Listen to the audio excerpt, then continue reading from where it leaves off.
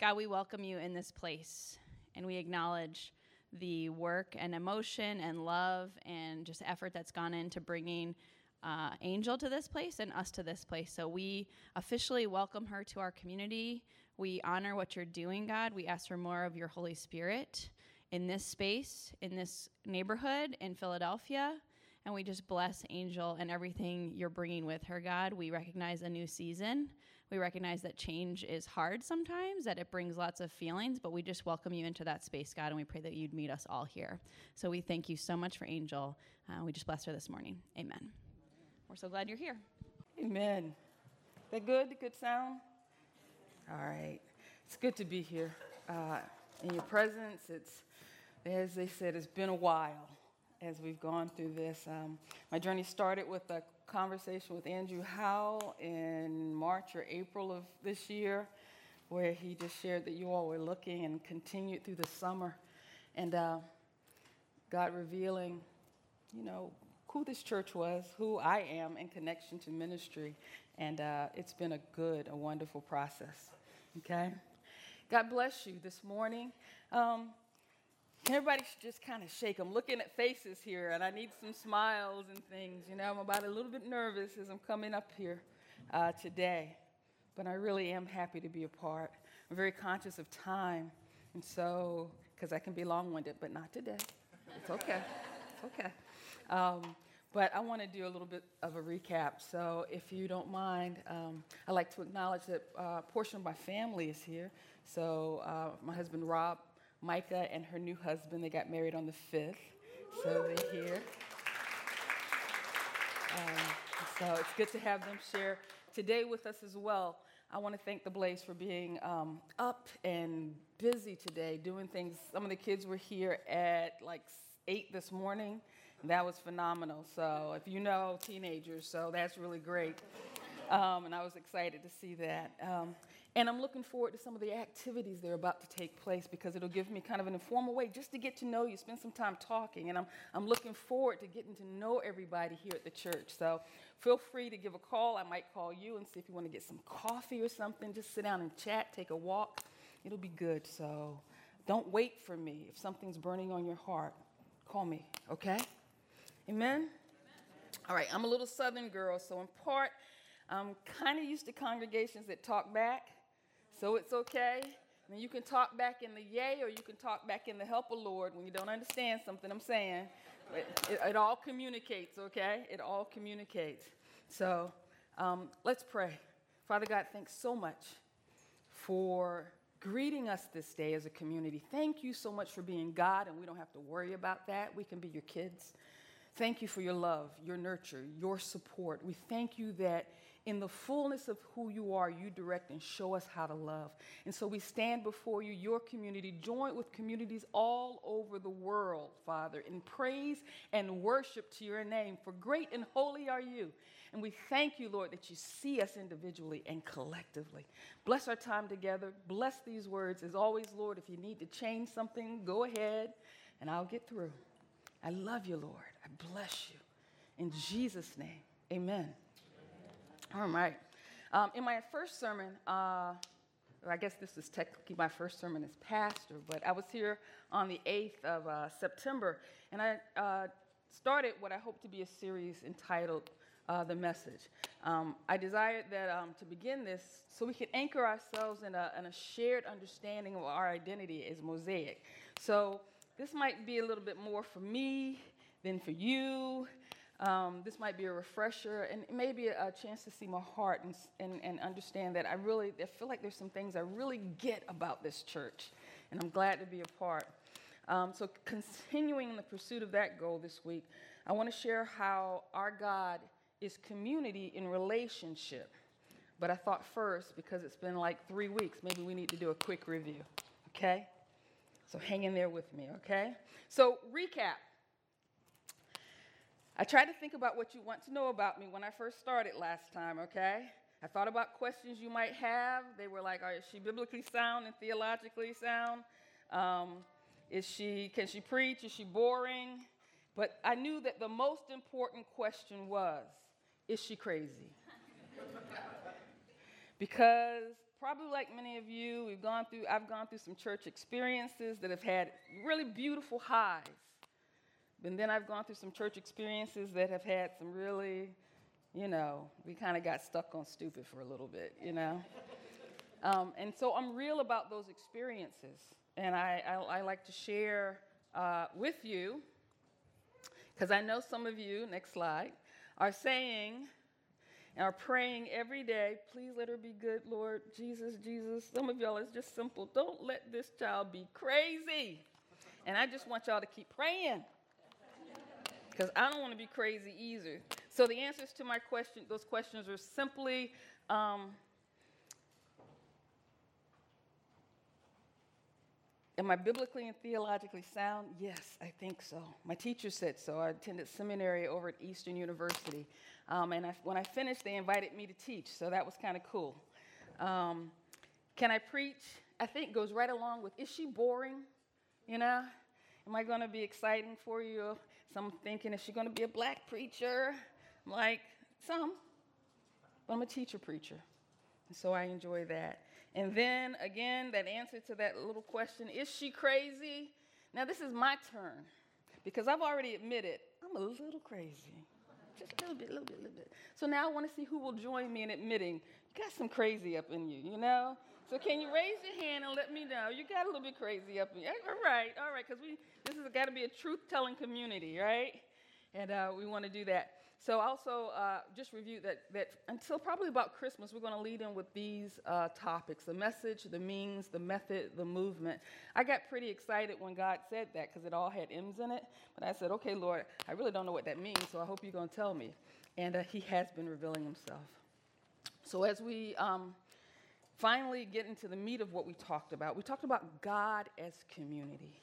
You may have heard it expressed as Trinity. God the Father, God the Son, God the Holy Spirit. While others are in recognizing God and the attributes of God, they may use both God as Father and God as Mother. But to kind of encapsulate that, I often say God the Parent, God the Son, God the Holy Spirit. The diagram that's up before you, we see the concept of the Trinity, God as community. Three real and active persons who are one God. The union of the three persons is so close, so true, so sweet, so tender. Their commitment to one another is complete, and they are God. God is this holy, holy, divine community, but one God. It's important for us to understand a couple of significant things about this. You see, when we talk about God, we're actually talking about encounters and experiences with God. Scripture is filled with them. We are told stories of how God led people to this thing or to that thing, or he provided for them. You and I have experienced when God has moved us to speak and to know some things that maybe we shouldn't have known in advance, but the Spirit moved. These are encounters with a real and living and active God who is not so far off as maybe we were taught when we grew up, but a God who's very near and very active in the lives of his people. And then we discussed that God created us to experience the divine community. The second is that God created humanity to model that community. The scripture I used in talking about that was just those simple scriptures in the beginning of Genesis 1:27. It says, "Let us make man," or humanity, "in our image and our likeness, and let them have authority over the fish, the birds, the cattle, and all the creepy creepies." And concludes with the 27th verse, which you see on the screen. So God created humanity in his own image. Humanity in the image of God, he created them. Male and female, he created them. Now, as a teenager and a young adult, the emphasis was always on my individual representation of God. I don't know if you had that same experience. You were created in the image of God. And while that's still very true, there is a reflection that happens in community. You see, we were created in the image of God. And just as there is God the Father, God the Son, or God the Mother, God the Son, and God the Spirit, there is the group of humanity. Let us make man in his image, after his likeness. And so there's something that happens collectively.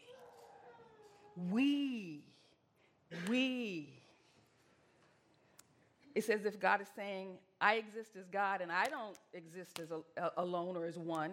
As a single individual. So why would I create you to exist as a reflection of me alone or individually? But then again, didn't God say these words? It's not good for man to be alone. It's not good for this one man to hold all of humanity. And then God proceeded with another miracle. And Scripture actually says God removed a chamber that was in the one man. Now, you can sit and play with that forever and come up with all kinds of stuff, but that's kind of cool that everything was in the one man. And he separated that so that we would not be alone, but we would experience life together. God created you and I to reflect his image in earth, the many becoming one in our unity, our love, our support, how we treasure each other, so that we could share life together. It's never meant for us to do it alone. And I don't care how much easier sometimes we think it is, we don't see the fullness of God. We don't experience the fullness of God when we're in isolation. That doesn't mean I'm an introvert. That doesn't mean there are not good times for us to be alone and you're enhanced. I get my energy from quiet reading and meditation and singing. I do, but I feel like I get filled up so I can come and enter into the community, that my thoughts get ordered. There's clarity about what I'm doing and how I want to react, and I'm ready for a broader community of people to share with, to talk with. I love being with people. Even though, if you were to look at my Myers-Briggs, I am all the way over. You can't get any more, according to that test, you can't get any more introverted than me. Take this off.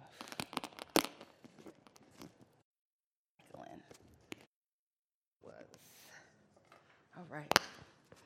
So,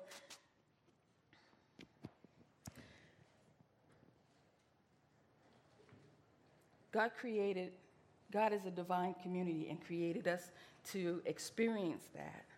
There's this word that gets used, perichoresis. I shared that to describe the union of God in three persons. It describes the reunion or relationship between the three persons of God as an interpenetrating unity. When we consider the word interpenetration, like you use that every day, I know you do, it's defined as the action of penetrating between and among. It is also defined as the diffusion of each through the other. You get a glimpse of who the Father is through the Son, and the Son through the Father, the Spirit, revealing all to us now as the Spirit is here with us. It implies also action, movement, something spreading, flowing, circulating, and for me, living. It's quick, it's living, this living relationship. And lastly, I define it in my own terms as as in saying this: with everything I am and everything I have, on the inside and on the outside, I choose you. And I know to choose you means to care for you, to protect you, to see you, not who I want you to be, not my imposed impressions and stereotypes of who you are. To see you is to see that you strive for your authentic self. To see you is to see you at your best. The diverse community that is God loves itself deeply and respectfully and joyfully and completely. No one of the persons is less when the other is exalted. And when one of the others is exalted, he or the Spirit of the Son raises the others to their same level.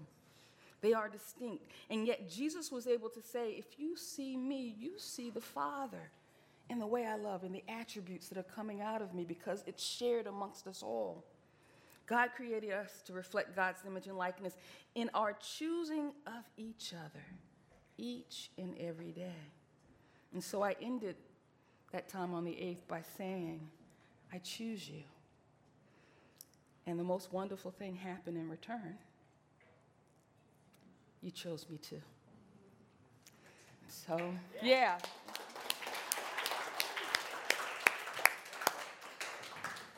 It's so nice to be wanted.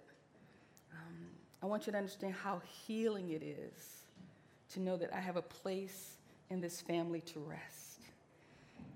And rest not meaning sit down and do nothing, but rest meaning I can rest in my gifts. I can rest in my calling. I can rest in the connection. I have family. You are my family. And I am so grateful and so thankful for that. Amen? Yay, yay, yay, yay. So I'm going to work hard for you. I'm going to pray hard for you because I can't do this thing without God. And truthfully, neither can you, so I ask your prayers. I want to be honest with you. I'm going to disappoint you. That's hard when your pastor disappoints you. I know. And I wish with everything in my being that there would not come a day when I would do that. I hurt when I let people down. But then sometimes I have a Messiah complex and I need to let people down so I know I'm not God. God is God. But I take joy, family, because we will love each other. We will forgive each other. We will celebrate one another because we choose each other. We choose to do this. It's a conscious decision that you made, each and every one of you made when you joined the church, and others who come regularly or just come every once in a while because this is a place that fills your cup. You choose us. And it's so nice, so nice. So that's a perfect lead-in for what I want to cover today, okay? We're getting somewhere, so I just need you to stay with me. I'm going to teach a little bit. I'm going to show you a little video clip that I heard you guys love, videos. And then I'm going to take a couple of minutes to preach us into worship, if that's all right. All right? So, many of us have gone to our local grocery store. Have you not? If you want to eat, you have to make that pilgrimage to the store. 20 years or so ago, when things were a little more segregated, the grocery chains got kind of wise. You know, instead of having that local market in the midst of every community, we were getting into malls and all this stuff, so they were trying to find ways for us to link up. So they started putting grocery stores between neighborhoods. But still the commercials would say, your local grocery store, your community grocery store. And so I noticed that because I'm that kind of kid. See, I grew up in Portsmouth, Virginia. It was 50% black and 50% white. Every election was deep. Let me tell you, it was deep. So there were black neighborhoods and there were white neighborhoods, and the stores were placed and strategically. But the grocery chain, you know, they just knew how to make more money off of all of us, which, you know, that's what they're supposed to do. And there were different people in the store, so I would always notice that, you know, because FUBU, it was all black in my neighborhood. It was, for me, it was a wonderful place to be because, you know, the world told me one thing about myself, but the community told me a completely different story. And we all lived together, so you would have the doctor with the person who did lawn care, who, you know, my dad was a longshoreman, and other working class people with the pharmacists and lawyers. We were all mixed in there together. So we had the example of that you could be anything you wanted to be, and you could be all in one community and not think yourselves better than anybody else. And I could go and knock and get advice, borrow sugar. My daughter's sick, can you help me? Those kind of things happen in that community. My parents were one of the anchor families. And so every July, my parents' anniversary, everybody in the neighborhood knew. July 4th, cookout, the Wright residence was the place to be. And so for us as kids, we didn't, you know, you don't get what it means, you know? But because I would see these people literally leaving their houses from our front porch leaving their houses, coming, bopping down the street, heading to our house. Now, for me, that meant I was a servant for the evening. But as I grew older, I recognized, especially after my father just passed, the rich treasures people talked about that. We always gathered at your place. So that gave me an understanding of what it meant to be community, right?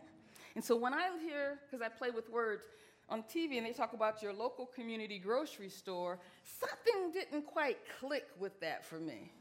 If you see the image up there, that's kind of blurry, but you just see people standing around. There's a whole crowd. You could say that that crowd represents community. I used to use this in my racial reconciliation workshops because I wanted to talk about diversity. You've got everybody there. You could say that's a diverse group of people. It's exciting. But those folks aren't really talking to each other. It's a proximity thing. Diversity by proximity. And quite often people want to sell us that. Diversity by proximity. And that's exciting because everybody's in the room. But if everybody's in the room and they're not talking to each other, there's no community really going on.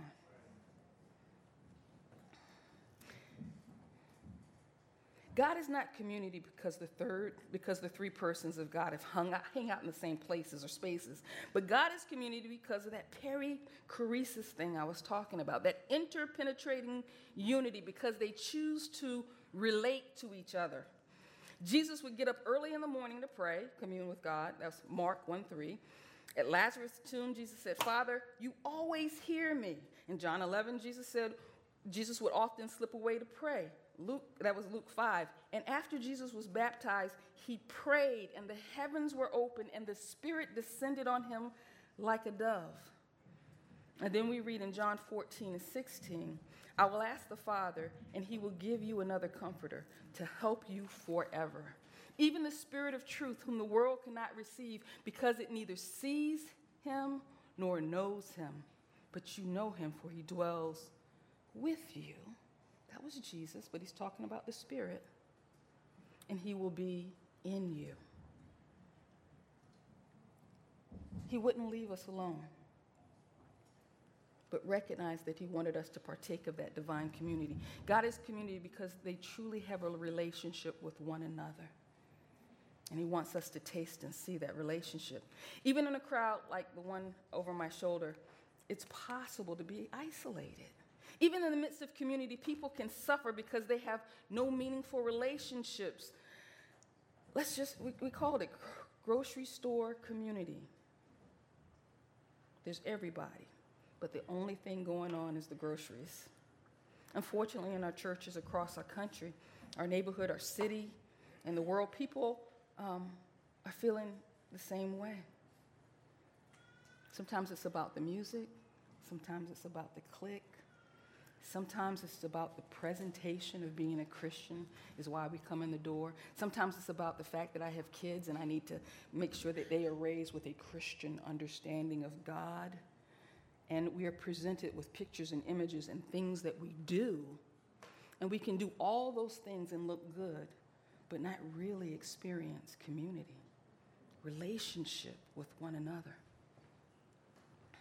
God said in the beginning, it's not good for humanity to consist of one being. To experience the goodness, like the kind found in God, humanity needed to have more than one being because it was impossible to reflect God's image.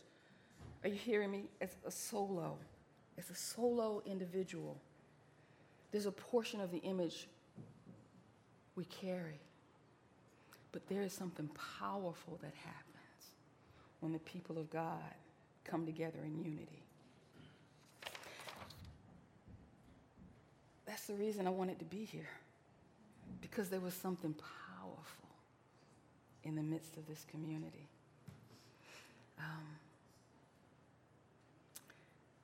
So 2 words shape in the scripture, shape our God in relationship. The 2 words that shape it are justice and righteousness. And we see them throughout the scriptures. These words are used to convey the message that God is community, that the human community is to reflect God's image and our collective relationship. in how we do our lives together. Our challenge is to maintain a kind of relational balance that goes beyond convenience and the simplest forms of social acceptability. Now, when I was a younger Christian, I would try to slip into church late so I could sit in the back. And then when everything good was over, I would try to slip out so nobody would see me. Then I could say to people, I went to church. I was in the place. And they would give me my pats for being a nice, good Christian girl, especially as a teenager. You went to church? Oh, that's lovely. Like, that's all there is. And because that was what was socially acceptable, I did that minimum. But we're responsible to ensure that righteousness and justice are embraced and embodied in our community. And so valued, that they're transmitted as a cultural norm. These words are often used interchangeably. Let's begin with righteousness. I always loved pronouncing Greek and Hebrew words. Tzedakah in the Old Testament, and dikaosune in the New Testament, this word righteousness. In the Old Testament, it's used as a legal term, and it involves the whole process of justice. Because God is righteous, humans should also be. It simply implies faithfulness in relationship. Righteousness requires that we value others, which is expressed in the way we interact. Are our interactions life-giving, we have to ask ourselves. Do they reflect I choose you found in the relationship of the three who are one God? Do our interactions demonstrate the depth of our care for one another? Do we seek to protect others in our interaction and in our community? Or is the other person seen at all? Are we committed to seeing the individual within and the community overall and striving toward increased authenticity because we reflect the love of God that's shared in those three persons? Righteousness requires that we love one another deeply, respectfully, joyfully, completely. It means being in a right relationship. And then the other word, justice, as you see in your screen, is often depicted with a scale, because that's a good visual depiction of the meaning. To do justice, one has to recognize first the need for a balanced scale. But we live in a world system that says we don't need that. Now, I'm a real preacher. I mean, I talk about stuff. But it doesn't mean you have to agree with me as I talk about stuff, okay? So I'm going to talk about our economic system for a second. And you can come to me, and we can have some coffee, and we can go at it, because I like that too. And we will come out friends. No worries. We have an economic system that demands that they're poor people. Demands a middle class. And it has an elite. Not all elite people are bad. So I'm not going that direction. I'm just saying we have a system that's formed on those tiers. But this is very different. This says we recognize the need to balance the scales. Somehow bring balance. And does that mean God won't have rich people? No, it doesn't mean that. It means that, I feel for rich people because you have a heavy weight and burden if you have money.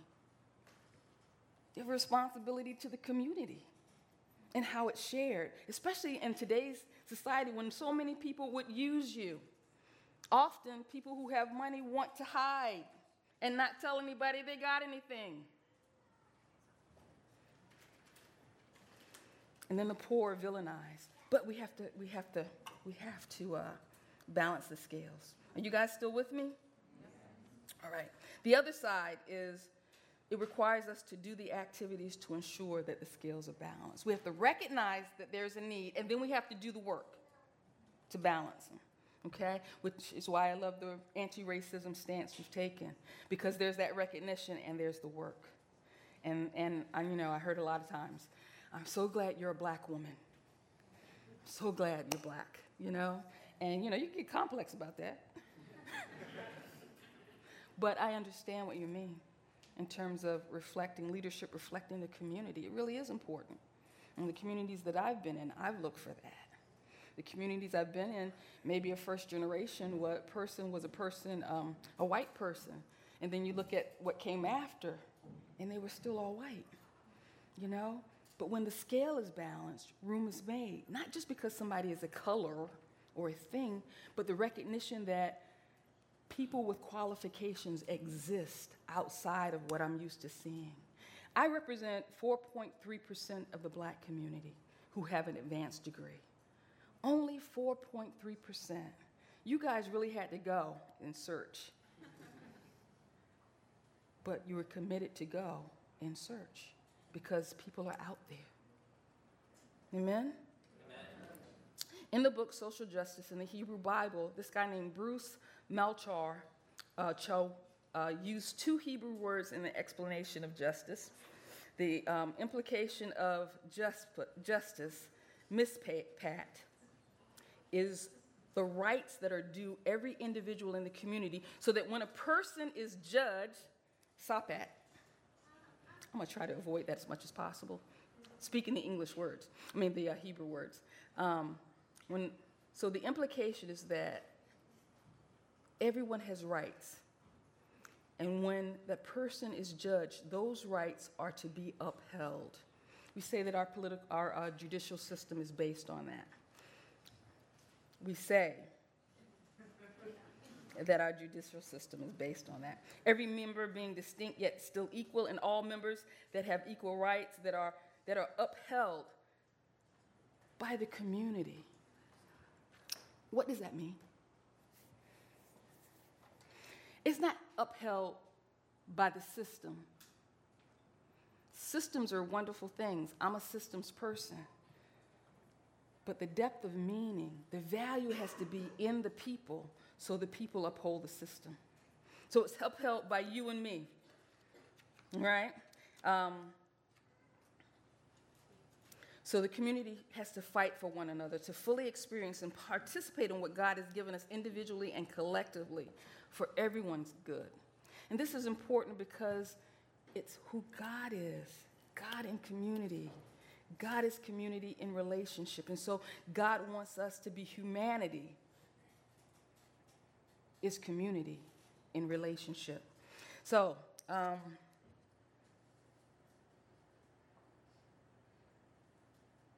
sometimes we feel like this is impossible. It is this hopeless fairy tale that we crazy people who believe in God talk about. Sometimes we see it as a crazy impossibility because sometimes it's us crazy Christian people who are the ones who are doing counter to what we're saying about community. My daughter and I were having a conversation yesterday, and she's scared now because she doesn't know what I'm about to say. I'm sorry, it's going to be okay. It's going to be okay. She was like, Mom, have you ever felt like at times like, you know, you must be crazy. This is ridiculous that we believe this stuff. Have you had times like that? You know, it's like, and you understand why people who haven't had an experience with God and haven't been raised at the church, why they look at us. She said, they look at us like a death cult. Like, yeah, I get it, it's true, right? Except we had an encounter with someone who was alive and is bigger than us. If it hadn't been for the encounter that I had, if I met church first,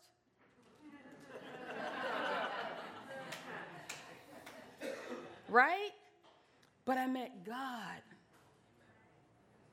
And this wonderful man, and I will always say these things, and maybe because it puts me in check and it puts the community in check, and I don't care where I am. This man who the world ostracized because he was gay, talked about, ridiculed, we're in high school together, shamed publicly. I was on a high school field trip, and I had been asking God for over a year, show me who you are and how I do this thing. Should I be Catholic? Should I be Methodist? Should I be this? Should I be that? I don't know. And this young man was sharing about God on a bus trip. And he was talking to a young woman. He was giving them traditional, like the 4 spiritual laws and all that stuff, but it made sense. It was finally something that made sense to me that he was sharing. And he looked at her after he shared with her, and he shared out an abundance of his heart. It wasn't just going through a rote thing, but he would explain what it meant to him. And he looked at her and said, "Do you want to receive Jesus as Savior?" And she said, "No." And I turned around in my chair and I said, "Yes. Yes." Because he was willing to fight through all the ostracism to share the best thing that's ever touched his life, the best experience he's ever had. He was willing. And so I say, Howie fought for me. I'd like to share a clip with you. If we can play that clip. And then I'll come back and I'll close out with I hope a little preaching.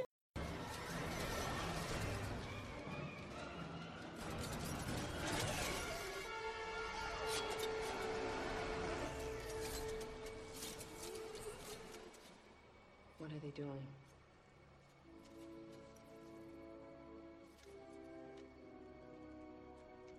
What are you doing? Morpheus.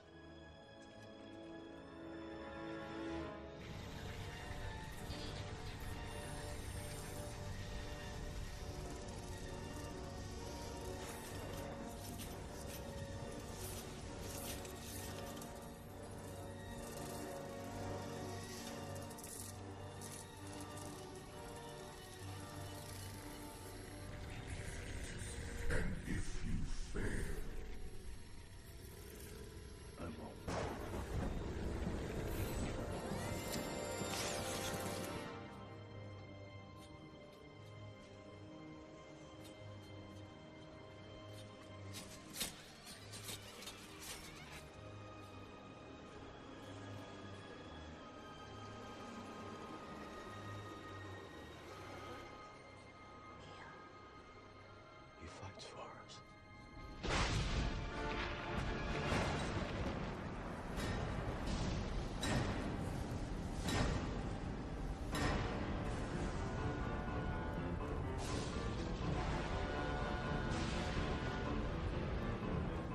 I love watching those and just different people's interpretation. This movie is, whether you like it or not, that clip. I love when they're in the midst of the battle, Morpheus, and everything stops. The way Morpheus comes out and says, because of the signs that the machines have stopped, he fights for us. I love what happens in the course of our life together when we see the signs, when you have no money and don't know how the bills are paid, and suddenly somebody gives you a gift and you never told them what's happened. He fights for us. I love what happens when somebody told someone like me, "You're not college material." And all these people entered my life who told me I was smart and that I could. And I stand before you, a woman who doesn't have 1 advanced degree, but 2. God fights for us. I love it when people have stories of defeat that should wipe them out. Bad things happen to us, but yet they're still standing. And maybe you're one of the people who shouldn't be here, shouldn't be standing, lost so much in depression and hopelessness, except something is fighting for you. Makes you get up in the morning and try again. I've had that kind of depression. And he fought for me. And if God in community that's relational is fighting for me, shouldn't we, as reflections of that image, do the same and fight for us too? Fight for one another in the moment. Fight for one another in the things that are happening. I've had many conversations in the course of the week, and I've heard a lot about what's happened over the course of this year for leaders, and it's been hard. I know you had to figure out how we're going to do worship, how we're going to do this, how we're going to do that. And sometimes things happen that want to break community, and yet God heard the prayer. Is this not me being arrogant? Because I'm not. I'm here. He fought for you. He fought for this community. He fought for the relationships. Sometimes it's hard and you get disappointed. This is why I announced it from the beginning. I'm going to disappoint you.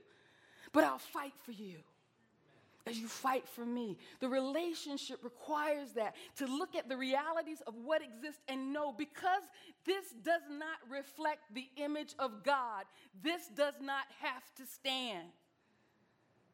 Because he called us to reflect that, which is why my favorite scripture is in Ephesians 3:10, that through the church, the manifold, multifaceted wisdom of God would be presented and confronted to every principality and power, every system that exalts itself over the knowledge of God, everything that tries to corrupt what God has ordained.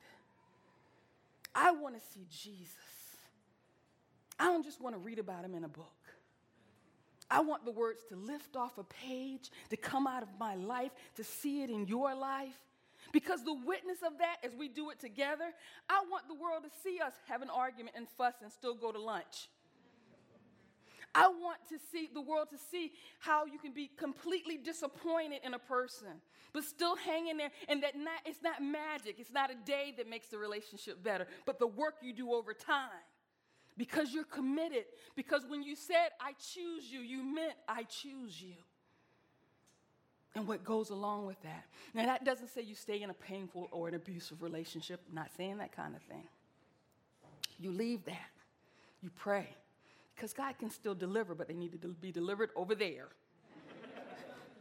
Amen? But it's in the choosing. Relationship is important. And so the message I have for us today is fight for this community. Don't stop. I don't care how tired you are. I don't care how disillusioned you are. If you believe God is able, then believe God is able. I told my brother that 12 years ago as we stood outside and watched, over a 12-year period, as we stood outside and watched his wife drive away. High school sweethearts, loved each other. And like the day they met, she left. And God had me tell him, if you love your wife, love your wife. And it took 12 years. I don't know that I would have hung in there for 12 years. But the glory of God is revealed in that relationship, that they got back together and they love each other. So for us, being for reals, love each other and dare to hold this community that's us, so we can hold the community that is wider. Amen? Amen. He fights for us.